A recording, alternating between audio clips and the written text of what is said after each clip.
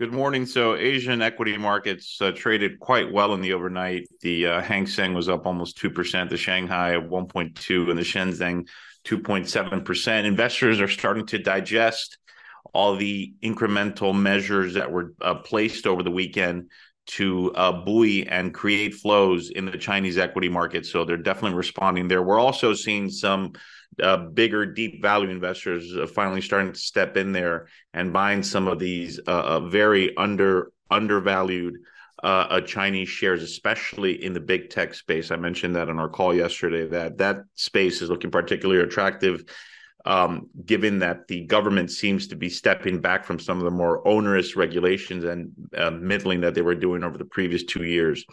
Over in Europe, markets are marginally up anywhere between 10 to 50 basis points. We're seeing outperformance in basic resources, insurance, and real estate, energy, utilities, with a modest underperforming in tech. U.S. equity futures are essentially unchanged.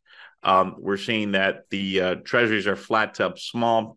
Two-year yields are dipping sort of 5 basis points to 5%, which is exactly where they were before the Powell press conference on Friday. So not much has changed on the monetary policy front with that.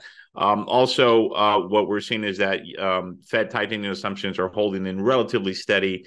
The market is pricing in 2023 end of year Fed funds rate of roughly 5.5%.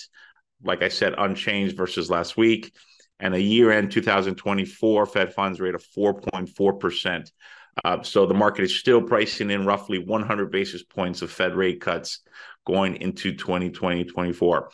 The big report for today is going to be the JOLTS report at 10 a.m. The street consensus is for 9.5 million openings in July. That's down from roughly 9.6 that we saw in June. There was also a very big announcement this morning from the White House in terms of the Medicare drugs. A list of 10 drugs subject to Medicare price negotiations were released. We had some important earnings report this morning, but we have some really important ones coming in after the close: HPE, HPQ, and PVH.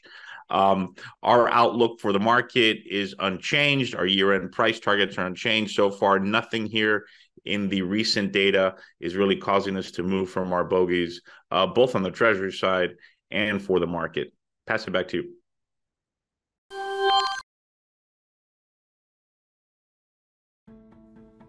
Insignia Financial Group, LLC, comprises a number of operating businesses engaged in the offering of brokerage and advisory products and services in various jurisdictions, principally in Latin America.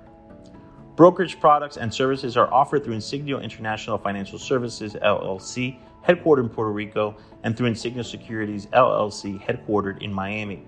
Both are members of the Financial Industry Regulatory Authority, FINRA, and Securities Investors Protection Corporation, SIPC. Investment advisory products and services are offered through Insignia Advisory Services, LLC, an investment advisor registered with the Securities and Exchange Commission. In Uruguay, advisory services are offered through Insignia International Asesores de Inversión Uruguay, SA, Insignia Asesores de Inversión Latam, SRL, and Insignia Asesores de Inversión de Uruguay, SRL, in Argentina, and through Insignia Argentina, SAU, and in Chile through Insignia Asesorías Financieras, SPA. Collectively, these 8 operating businesses make up the Insignia Financial Group.